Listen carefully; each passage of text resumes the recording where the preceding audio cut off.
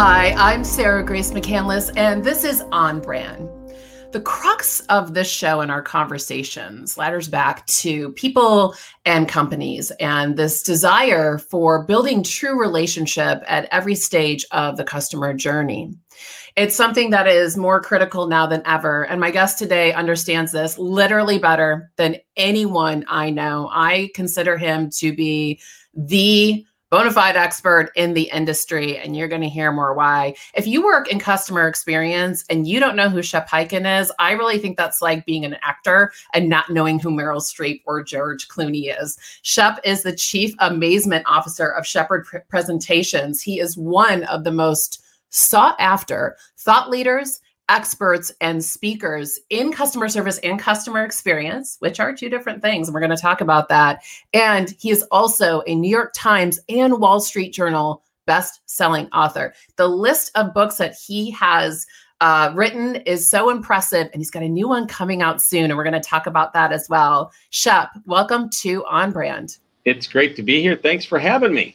Thank you. I feel I have a true celebrity guest today. Honestly, you are somebody that I have admired for so long and is so looked up into in this industry. I know you've worked with brands across all different verticals and industries. Your experience is really impressive. Can you tell us a little bit about your origin story? How did you get involved in this world of customer service and customer experience? We're going to go way, way back to when I was 12 years old and I started my first business, which was a birthday party magic show business.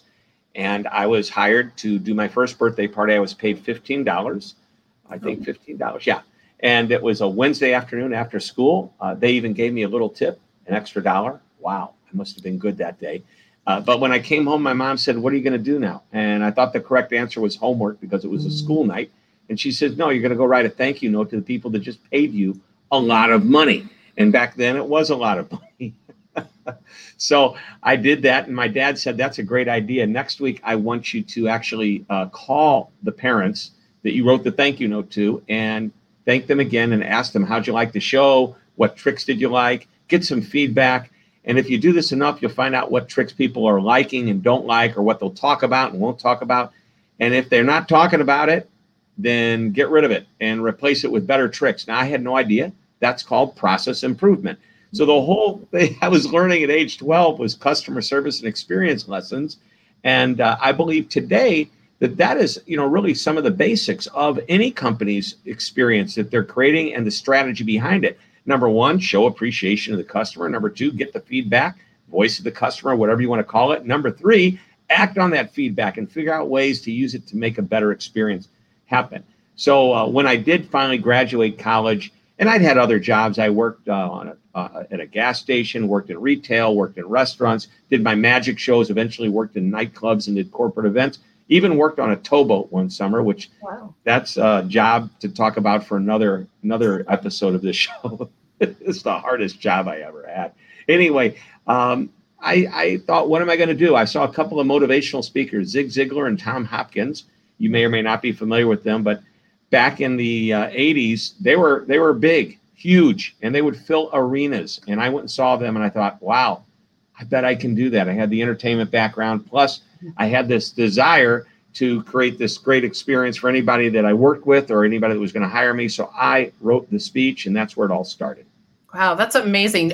Do you still have a love for magic today? Is that carried with you? I do. Yeah. And in many of my speeches, I will actually incorporate one or two. They're not really like, here's a box that's empty, let's make flowers appear kind of a trick. But once in a while, instead of telling a story, I might do something that, has a little magic feel to it. It's pretty good. Well, and fun. I know it's the sugar that makes the medicine go down. I love that. And I love this background. I mean, it's pretty apparent too. I've seen you speak and heard you speak, and you can feel that entertainment, that presentation background. I feel like I'm a kindred spirit with you on that front too. I was a theater minor. I did improv for like 5 years too. Wow. So it comes in handy every single day in every aspect of my life, in terms of building connection, reading a room and whatnot. The magic, you've got a number of books out, and you have magic in one of the titles, Moments of Magic. And I think that was my first book. Yeah. Yeah, exactly. And I mean, we're going to talk about, how many you've done since, and I'm really curious about your process and your newest one coming out. But when I think about magic and I think about customer experience, I think that you're right, that there's a direct tie there. What is going to make it memorable? What's going to make it personable? What takes it from meeting to exceeding expectations? I mentioned at the intro, there is a difference between customer service and customer experience. How would you define the difference between the two?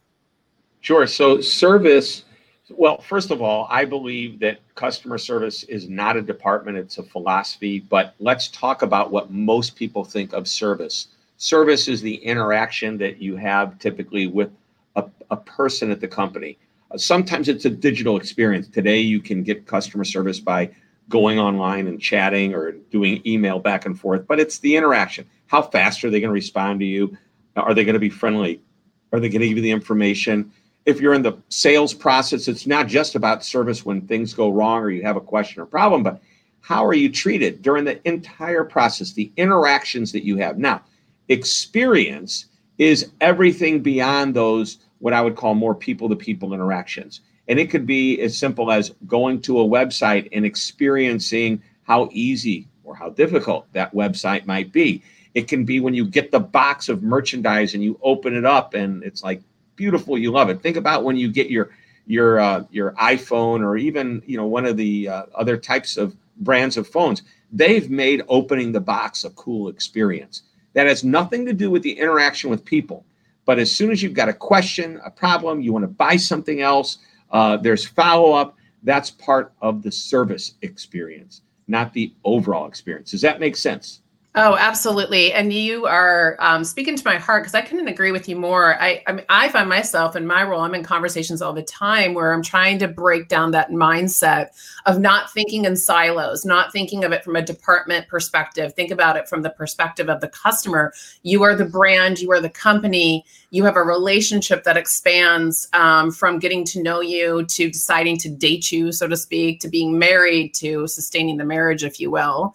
And I think that that's something, like, we like to break this down into stages. But when I think about loyalty, retention, and advocacy, I think those things are happening throughout the course of the relationship. You mentioned the unboxing experience or an in-store experience. I'd love to get your thoughts on, I'm a words person, I'm a writer by trade, and I don't think that the loyalty and advocacy are synonymous. I think you have to have loyalty in order to have advocacy. What are your thoughts on that? How do these two kind of sit together, and what makes them different and what makes them united? Sure. So advocacy is when you're willing to sing the praises of that company to others. I actually wrote a book called, it's titled The Cult of the Customer. We re-released it last year. It's about 12 years old, the original, and I updated it. I put new examples in. I actually took out an example of a guy because he's in jail right now, and I just thought it'd be good to get rid of him. But I digress. And the subtitle was Create an Experience. I'm going to give you the exact subtitle. Something to the effect of create an experience that creates customer evangelists. And that's more than just I love doing business with them. It's I love doing business with them, and I want to talk about it to everybody. And if you have ever walked away from a restaurant that you just love to go to and they treat you so well, that's the kind of advocacy you would love your customers to talk about related to your company. It doesn't matter if it's B2B, B2C, it's anything. So the loyalty aspect of it, in order to create that advocacy, you've got to create some level of connection, some emotional connection. And if it's okay with you, I'd like to kind of, I love, by the way, you said, you're dating, then you get engaged, and then you get married, and then you hold on to the marriage, and you hope it stays. That was a great metaphor. But let's kind of talk about the stages in the customer journey. Number one, I've got to get you to want to do business with me again the next time you need whatever it is that I sell. So my goal is to get you to become a repeat, do repeat business with me. Mm-hmm. Next, if I could turn that repeat business into loyal business, how do I do that? I have to create some kind of a connection. And the way that's done is through something emotional. And by the way, when I use the word emotional, it's you want people, if somebody says, I love doing business with them. Well, love is an emotional word. And like is not quite as emotional. Yeah, they're okay. I like them. They're all right. But I love them is a whole nother level. Why do I love them? You created an experience that maybe it creates confidence. Maybe you called me back every time you said you were going to call me back. Maybe when I reached out to you, you responded to me within an hour and not 2 days later. Those are the types of things that create this emotional connection, because that emotion comes from trust and confidence. Mm-hmm. Now, once I'm there, am I willing to evangelize? There's a great question in customer satisfaction surveys called the Net Promoter Score, NPS, the NPS question. On a scale of 0 to 10, what's the likelihood that you would recommend me? Now, it's one thing for somebody to say, well, 10, I really enjoy doing business with you. Of course, I'd recommend you. Now, if I'm a salesperson and I see that, I'm going to call my customer up and say, hey, you gave us a 10. You said you'd recommend us. Who would you recommend us to? Which essentially, they are now becoming my brand advocate. They're going to give me a hot lead, a warm referral, whatever you want to call it. Now, I know this is stretching outside of the customer service experience world, but I believe when you create experiences where customers are willing to share their friends' names and phone numbers, their colleagues' names and phone numbers, or just talk about you in casual conversation with others, that's when you know you've created that connection. You've gone beyond loyalty and into advocacy. I couldn't agree with you more. And there's something really, when it's happening organically like that, it's organic in the way that's happening as a result of putting in the time, the personalization, creating the emotional connection, versus sort of paying the customer to be there. I mean, what do you think about that? What do you think about loyalty programs? Do those things work? Do they need to evolve and change? So great question. And people call them loyalty programs, just like you call them, and I call them marketing programs. That's right. There's a difference. Let's just take it in the most simplistic way. I'll give you a couple of examples. I go to a restaurant. They go, hey, have you been here before? No. Do you have our punch card? 5 punches and the 6th one's free. Okay, that's a marketing program. I might be coming back because I want that 6th sandwich. It's like a game to me. How about frequent flyer miles? One of the reasons I choose to fly on this airline over that airline is most of my miles are over here, right? But what if they took away the miles? Would I still be willing to fly on that airline every time? And I'm not saying that another airline has miles. I'm just saying if there were not any miles, which airline would you really choose? That's who you're going to be loyal to. If you're saying, well, I'm loyal to the schedule that the airlines provide, then it doesn't matter what the airline is. It matters which airline is more convenient. Speaking of convenience, why does a customer go to that store instead of one that's a little bit further away? Do they really love that store, or is it just because it's closer? And if the competition came in a little bit closer than to the store you're currently going to, would you switch then to the closer store? So now you're looking at, a competitive area because of logistics, geography, if you will. So I wrote this book a while back called The Convenience Revolution. And there were 6 areas of convenience, if you will, 6 convenience principles.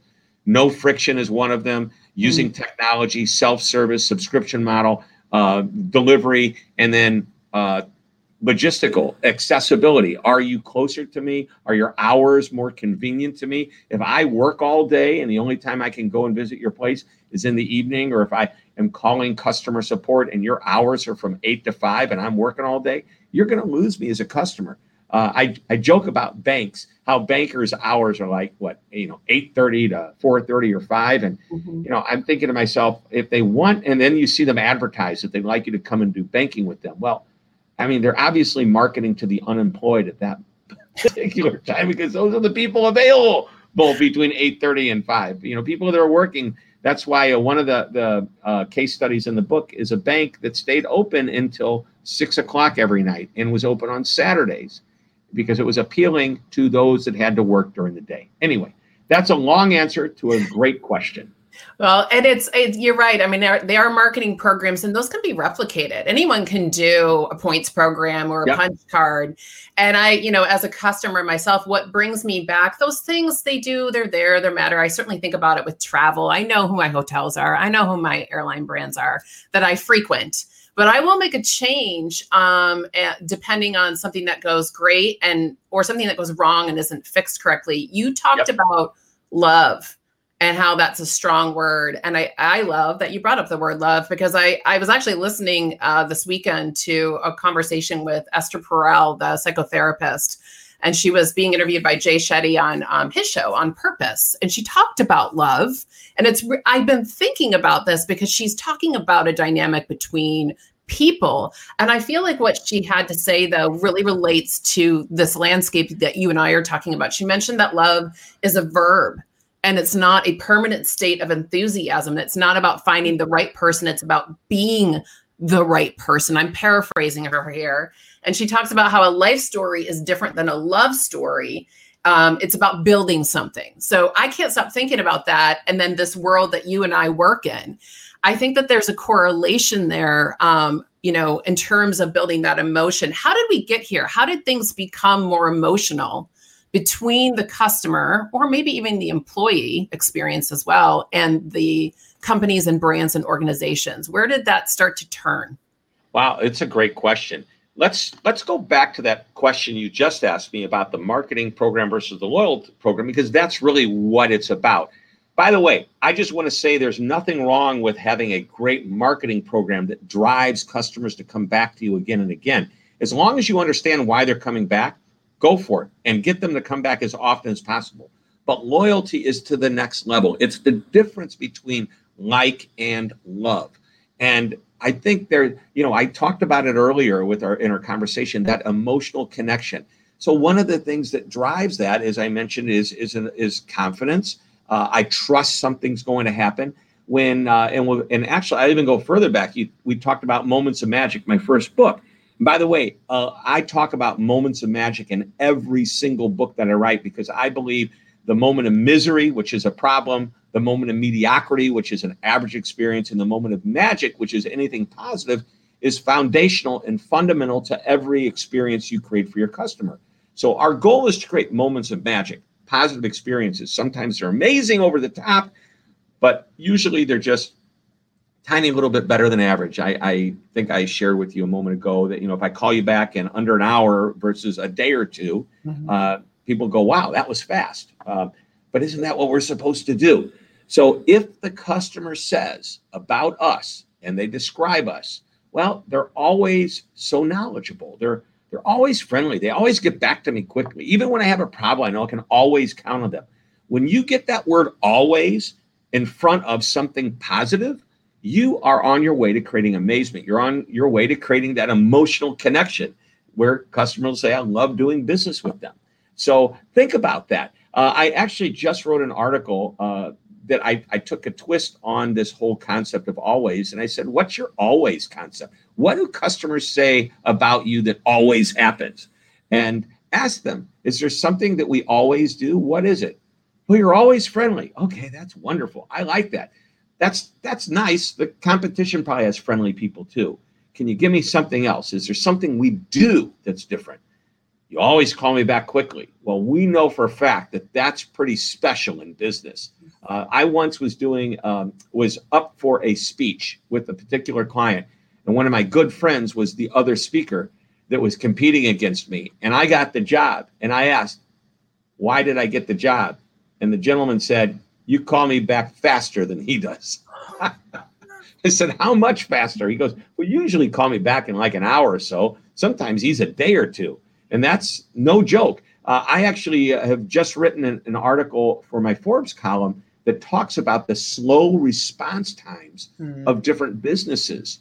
And sometimes they think 3 to 5 days is acceptable. If I'm emailing you in a question or a problem, if I wanted it answered in 3 days, I would have waited 3 days to email it or online, text it to you, or picked up the phone and call you and left a message. I wouldn't have wanted to wait 3 days, but that's what's happening.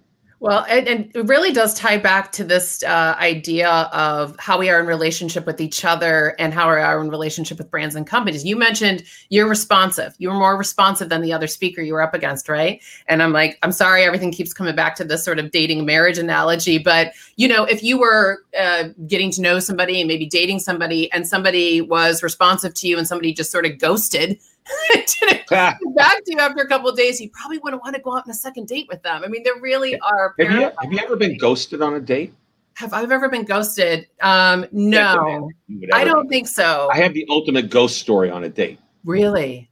I think I was in college, and I met this girl out at a club, and like we really hit it off, and she needed a ride home. I took her home. I pet her little dog, and then I left, and we agreed that we'd go out like Wednesday night, and she gave me her number, and I called her, and she said, fine. I said, I'll call you when I'm on my way, but there was this window of time. And I called her, no answer. But I knew where she lived, so I got closer. I called her again. Nothing. I showed up. The apartment was empty. She was gone. Oh, my gosh. Ultimate ghosting of dates. That is ghosting. I was just trying to, I remember I definitely had friends break up with boyfriends, but that was in like middle school and high school. And I did have a friend one time call and pretend to be me to quit a job. But I was 18 years old. It wasn't very mature.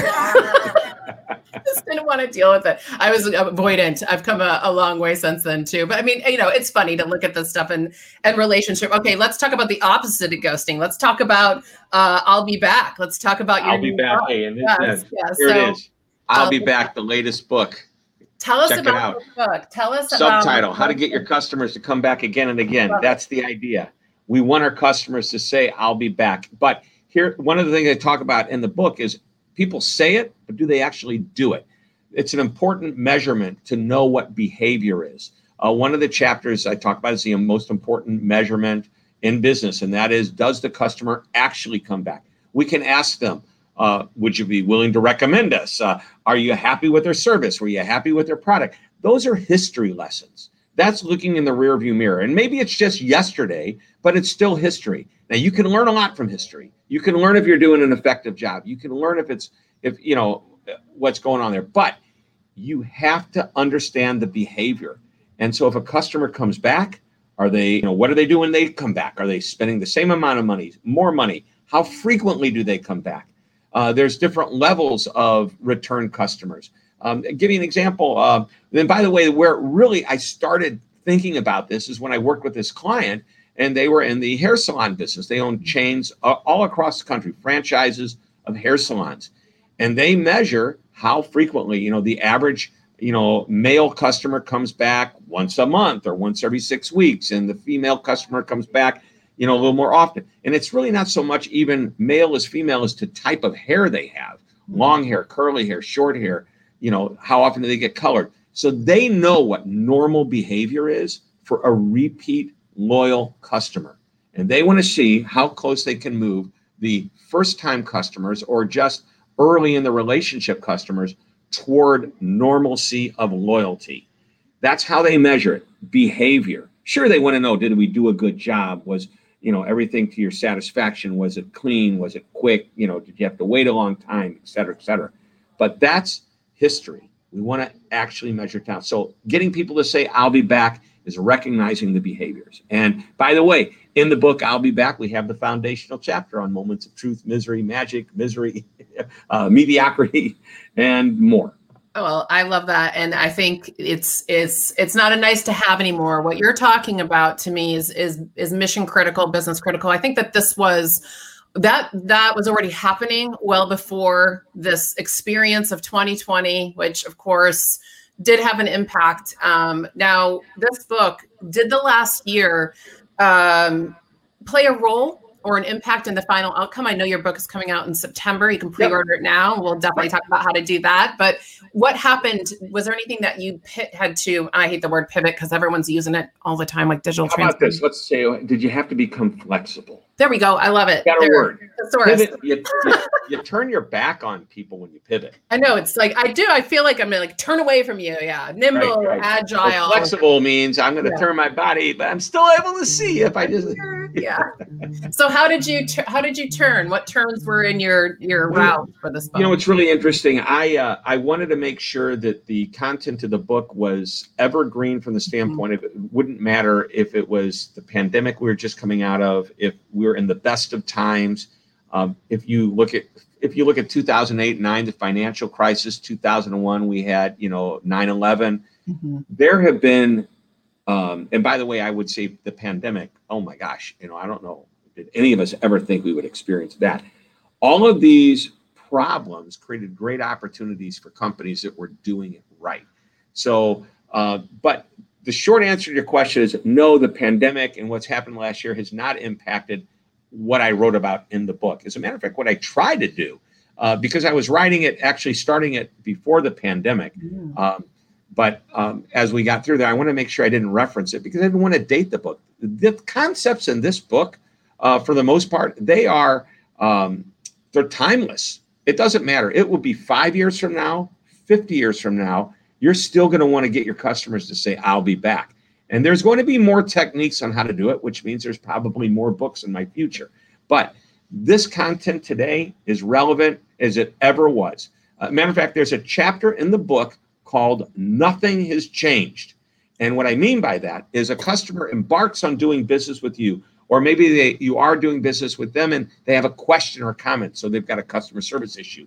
No matter what, at the end of that interaction, at the end of whatever that is, when they finally do buy, or when they finally get their questions answered or their problems resolved, they want to be happy.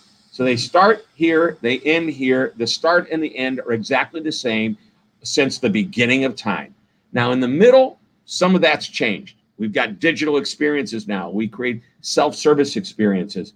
There was a time, and it was a long time ago, I don't even know if I remember it, where, no, I do know it. I remember a little bit. I would pick up the phone and make a reservation to go on a flight on an airline. And today, why would I want to do that? I can just go online. But I have the same issue. I want to go on a trip. I want to get there. And what's happening in between has changed, but ultimately things are still the same. Yeah, that's a great point. I remember that. My stepmother was a travel agent for over 20 years. So she was that person you were calling, and and you kind of took the words out of my mouth in terms of this, the evolution of digital options. That's the world I speak to every day. That's what I oversee for our organization is social CX, social strategy and solutions, including social networks, messaging, forums, review sites, and that self-service piece, which I really think is the nucleus of all of that. Because if you've got really strong self-service content, you got a consumer today that likes to problem solve on their own. Right. That's an ideal state. Then you free up your customer experience, customer service and customer experience teams to attend to those more nuanced situations. But I often am talking to clients and brand partners who are still trying to get that foundation right. What do you think, in terms of those digital options and self-service? Is this more important now than ever? And would you start with self-service if you were kind of behind the times on this as a brand? What would you recommend? Sure. As a brand, I would recommend going to the phone first. The phone is still today's greatest option. I have, by the way, I know we've talked about the book, and you mentioned there is a pre-sale opportunity. I'll just mention right up front, just because you mentioned it, not to blow over it, but I'm going to get you'll see where I'm going to go in a minute. If you buy the book today, even though it doesn't come out, you get the ebook downloaded instantly. Well, almost instantly. You have to do a couple of clicks. And the idea behind that is I don't want you to have to wait till September to get your customers to say, I'll be back. But if you go to my website, which is hyken.com, where you'll see information about the book as well, there, if you fill out a form, that way we can email you my 2021 ACA, Achieving Customer Amazement Study. This is free, doesn't cost anything, but there is some information about communication preferences. And here's the thing. Yes, customers want digital support and online support, but the number one, and it's broken down by ages as well. Customers want telephone. Next is email. Next is chat. Next is texting. Then an app that your brand might have. And at the bottom is social media, which, by the way, is still coming on strong. Baby boomers, older folks, 88% prefer the phone versus 53%. That's the first option, okay? Email, believe it or not, is the first option preferred by Gen Zs. So depending upon your age, and this might be good information depending upon your business to understand what communication preferences you have. We also talked about self-service technology versus human to human. 41% choose digital self-service options as a frequently asked questions or a video tutorial. They would prefer that as the first way out, while 59% would prefer to call the company and talk to a live agent. So you can see 59 to 41, that gap has been closing every year, and eventually it's going to cross over. But that's a good place to start. Yeah, that's great advice. And, I think it also begs for the argument that we were talking about earlier about breaking down this mindset of this being departments. Behind the scenes, a collaborative strategy is the best strategy. So, you might not think that, does marketing care what you're hearing on the support phone calls? Yes, because I think there are insights there that can be fed into go-to-market strategies and product development. Same thing from social listening across all stages of the journey, which, is kind of where I start. You also talked about data. You talked about behavioral data in addition to, other kind of, there's a lot of different data points, right, that we're trying to pull together here. So there's a lot of things to kind of keep in mind. Are there industries right now that you think are getting it right? And why are they getting it right? I think the government is excelling in customer service. I'm just kidding. Wow, I was so not expecting that answer at all. Seriously, the government is actually attempting to deliver a better level of service. It was President Obama that actually started this idea that maybe we need to have a customer service czar.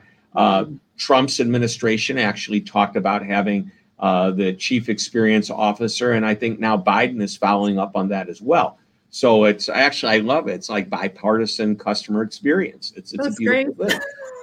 But seriously, the government has been little by little getting better. However, it's still so far behind. Even the improvements that they've made have been a struggle, and customers, constituents, citizens still look at it. But the companies that seem to do it right, if you go to a magazine like Business Week that just recently in the last month or so had the top, I know it's 25 brands, and actually they broke it down into different industries.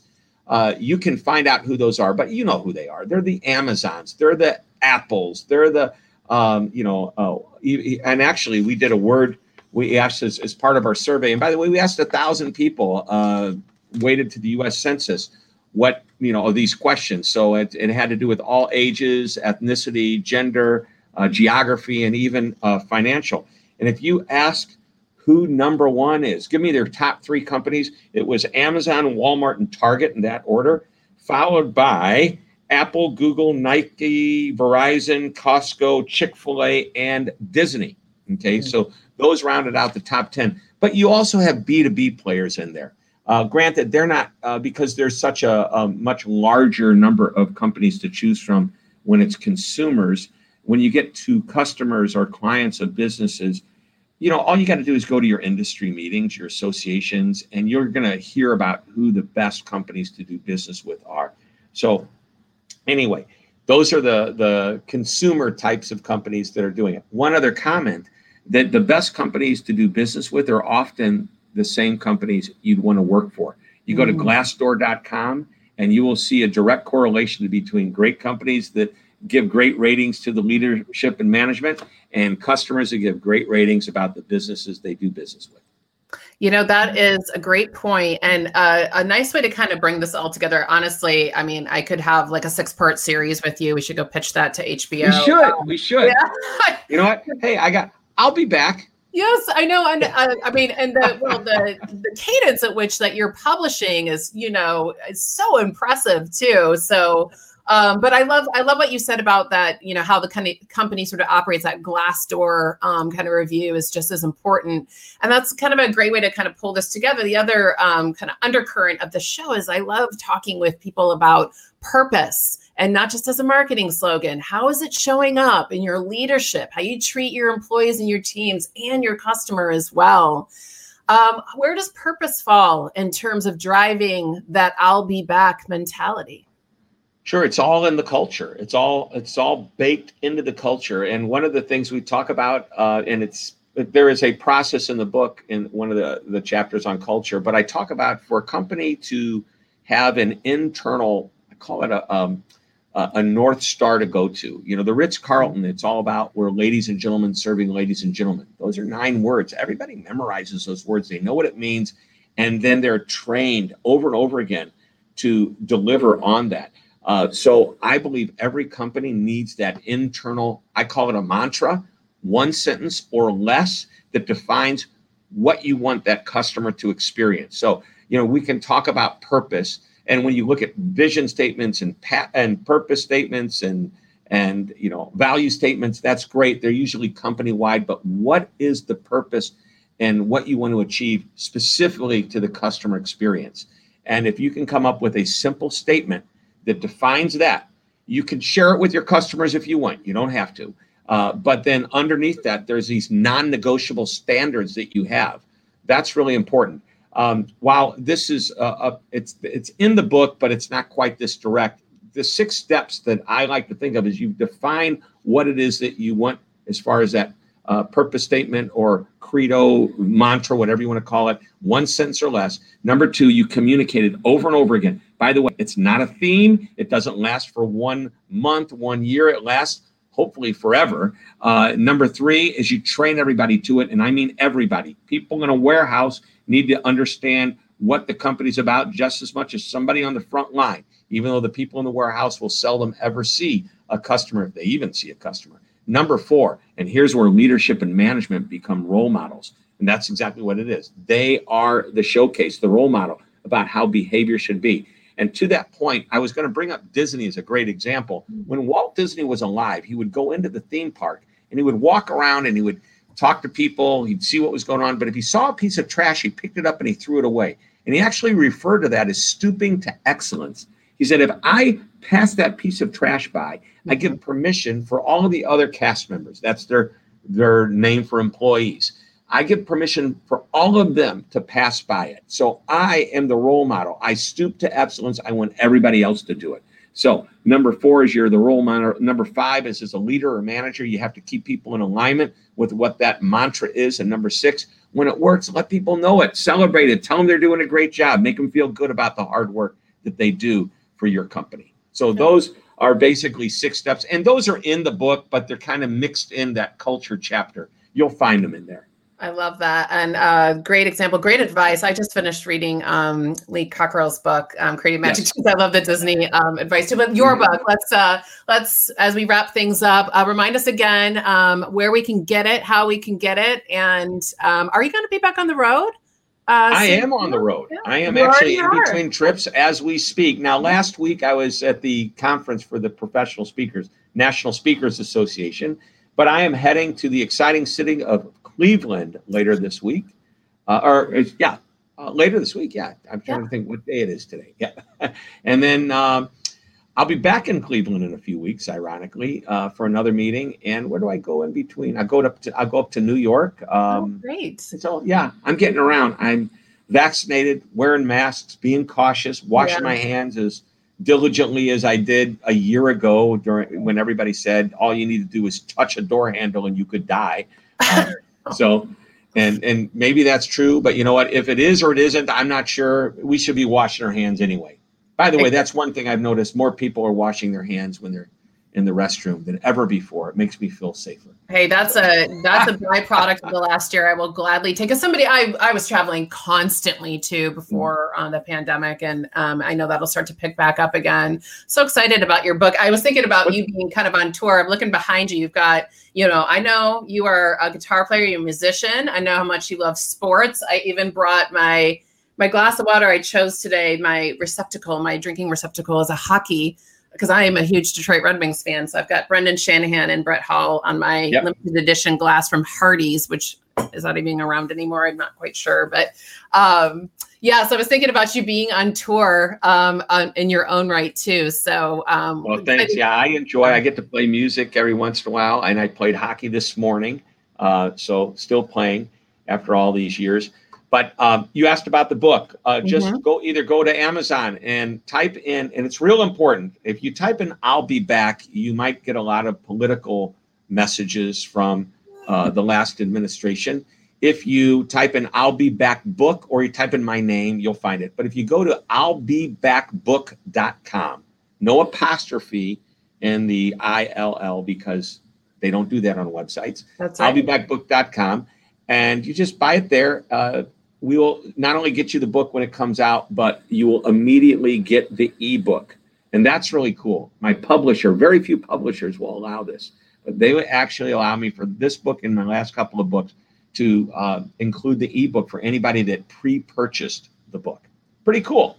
I think that's awesome. What a great incentive too. And I'm so excited to read this and can't wait to see what you come up with next. I feel like every conversation with you is a master class in customer service and customer experience. And Thank you. So honored to have this conversation with you and for your time and your insights. We will check that book out. And thanks again, Shep. All right. My pleasure. Can't wait to come back. Like the book title, I'll be back. That's right. There you go. Thanks so much.